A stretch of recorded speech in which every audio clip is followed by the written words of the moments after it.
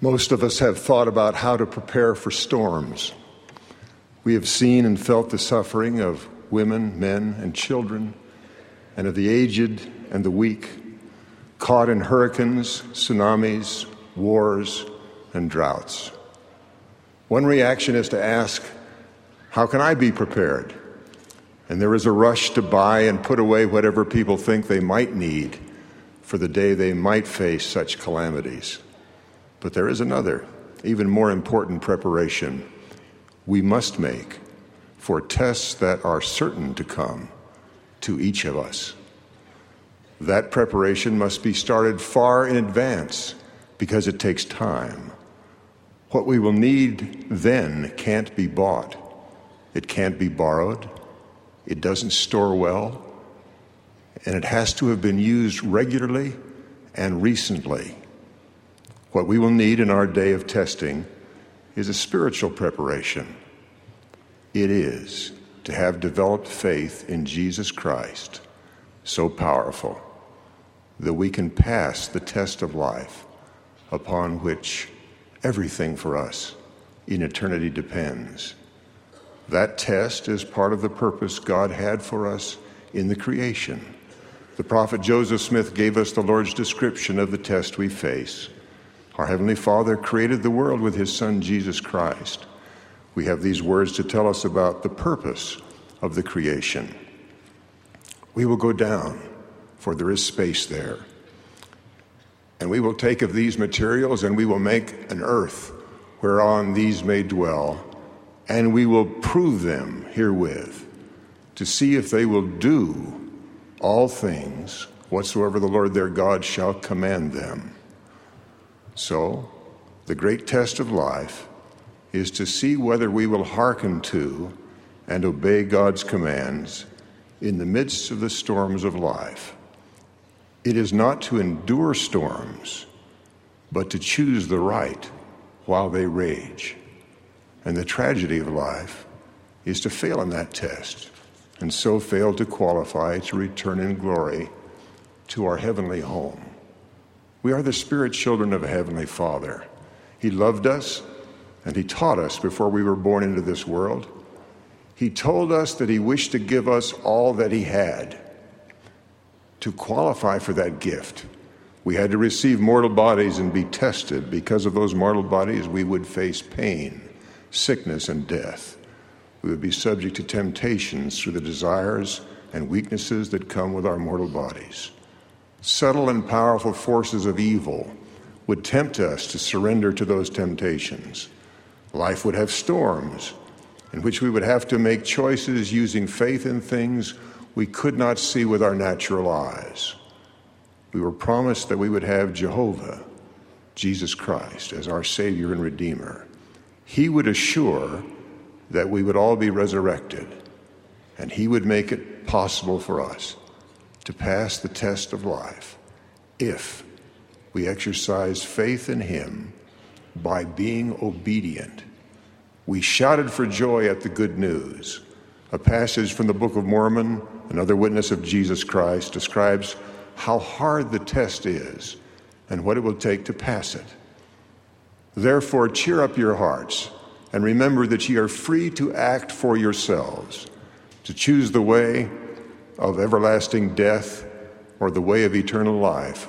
Wherefore, my beloved brethren, reconcile yourselves to the will of God and not to the will of the devil and the flesh. And remember, after ye are reconciled unto God, that it is only in and through the grace of God that ye are saved. Wherefore, may God raise you from death by the power of the resurrection, and also from everlasting death by the power of the atonement, that you may be received into the eternal kingdom of God, that ye may praise Him through grace divine. Amen. It will take unshakable faith in the Lord Jesus Christ to choose the way to eternal life. It is by using that faith we can know the will of God. It is by acting on that faith we build the strength to do the will of God. And it is by exercising that faith in Jesus Christ that we can resist temptation and gain forgiveness through the atonement. We will need to have developed and nurtured faith in Jesus Christ long before Satan hits us, as he will, with doubts and appeals to our carnal desires and with lying voices saying that good is bad and that there is no sin. Those spiritual storms are already raging. We can expect that they will worsen until the Savior returns. However much faith to obey God we now have, we will need to strengthen it continually and keep it refreshed constantly. We can do that by deciding now to be more quick to obey and more determined to endure. Learning to start early and to be steady are the keys to spiritual preparation. Procrastination and inconsistency are its mortal enemies. Let me suggest to you 4 settings in which to practice quick and steady obedience. One is the command to feast upon the Word of God. A second is to pray always. The third is the commandment to be a full tithe payer. And the fourth is to escape from sin and its terrible effects. Each takes faith to start and then to persevere. And all can strengthen your capacity to know and obey the Lord's commands. You already have the Lord's help to get started. In August, you received this promise from President Gordon B. Hinckley that if you would read the Book of Mormon through by the end of the year, without reservation, I promise you that if each of you will observe this simple program, regardless of how many times you have previously may have read the Book of Mormon, there will come into your lives and your homes an added measure of the Spirit of the Lord, a strengthened resolution to walk in obedience to His commandments, and a stronger testimony of the living reality of the Son of God. That is the very promise of increased faith we need to be spiritually prepared. But if we delayed the start of our obedience to that inspired invitation, the number of pages we had to read each day grew larger. If we then missed reading for even a few days, the chance of failure grew. That is why I chose to read ahead of my daily plan, to be sure I will qualify for the promised blessings of the spirit of resolution and testimony of Jesus Christ. When December ends, I will have learned about starting at the moment a command from God comes, and then being steady in obedience. More than that, as I read in the Book of Mormon, I will pray that the Holy Ghost will help me know what God would have me do. There is a promise of that plea being answered in the book itself. Wherefore, I said unto you, feast upon the words of Christ, for behold, the words of Christ will tell you all things what ye should do. I will act quickly on what the Holy Ghost tells me I should do as I read and ponder the Book of Mormon. When I complete the project in December, I will have had many experiences of stretching my faith to be obedient, and so my faith will be strengthened. And I will know from my own experience what comes from going to the Scriptures early and consistently to know what God wants me to do and then doing it. If we do that, we will be better prepared for the greater storms when they come. We will then have a choice of what to do after January 1st. We can choose to sigh with relief and say to ourselves, I have built a great reservoir of faith by starting early and being steady in obedience. I will store it away against the times when I will be tested in storms. There is a better way to prepare because great faith has a short shelf life. We could decide to persist in studying the words of Christ in the Scriptures and the teachings of living prophets. This is what I will do. I will go back to the Book of Mormon and drink deeply and often, and then I will be grateful for what the prophets' challenge and promise did to teach me how to gain greater faith and maintain it. Personal prayer can also build our faith to do what God commands. We are commanded to pray always that we will not be overcome. Some of the protection we need will be direct intervention of God, but more of it will come from building our faith to obey. We can pray every day to know what God would have us do. We can commit to start to do it quickly when the answer comes. My experience is that he always answers such petitions. Then we can choose to obey. As we do, we will build faith enough that we will not be overcome, and we will gain the faith to go back again and again for further instructions. When the storms come, we will be ready to go and do what the Lord commands. The Savior showed us a great example of a prayer of submission. He prayed in the Garden of Gethsemane as he worked out the atonement that his Father's will would be done. He knew that his Father's will would be for him to do what was so painful and so terrible that we cannot comprehend it. He prayed not simply to accept the Father's will, but to do it. He showed us the way to pray in perfect and determined submission. The principle of exercising faith early and steadily applies as well to the commandment to pay tithing. We should not wait until the annual tithing settlement to decide to be a full tithe payer. We can decide now.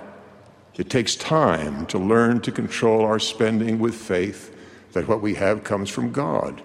It takes faith to pay promptly our tithing and pay it without procrastination. If we decide now to be a full tithe payer, and if we are steady in paying it, blessings will flow throughout the year, as well as at the time of tithing settlement. By our decision now to be a full tithe payer and our steady efforts to obey, we will be strengthened in our faith, and in time, our hearts will be softened. It is that change in our hearts through the atonement of Jesus Christ, beyond the offering of our money or goods, that makes it possible for the Lord to promise full tithe payers protection in the last days. We can have confidence that we will qualify for that blessing of protection if we commit now to pay a full tithe and are steady in doing it. The same power of making an early choice to exercise faith and to be persistent in obedience applies in gaining the faith to resist temptation and to gain forgiveness. The best time to resist temptation is early. The best time to repent is now. The enemy of our souls will place thoughts in our minds to tempt us. We can decide early to exercise faith, to cast out evil thoughts before we act on them. And we can choose quickly to repent when we do sin, before Satan can weaken our faith and bind us. Seeking forgiveness is always better now than later. As my father lay in his bed near death, I asked him if he didn't think it was a good time to repent and pray for forgiveness for any sins that were not yet resolved with God. He probably heard a little hint in my voice that he might fear death and the judgment. He just chuckled quietly, smiled up at me and said, "Oh no, Hal, I've been repenting as I went along." Decisions now to exercise faith and be steady in obedience will in time produce great faith and assurance. That is the spiritual preparedness we all will need, and it will qualify us in the moments of crisis to receive the Lord's promise that, "If ye are prepared, ye shall not fear." That will be true when we face the storms of life and the prospect of death. A loving Heavenly Father and His beloved Son have given us all the help they can to pass the test of life set before us. But we must decide to obey and then do it. If we build the faith to pass the test of obedience over time and through our daily choices, we can decide now to do quickly whatever God asks of us, and we can decide to be steady in the small tests of obedience which build the faith to carry us through the great tests which will surely come.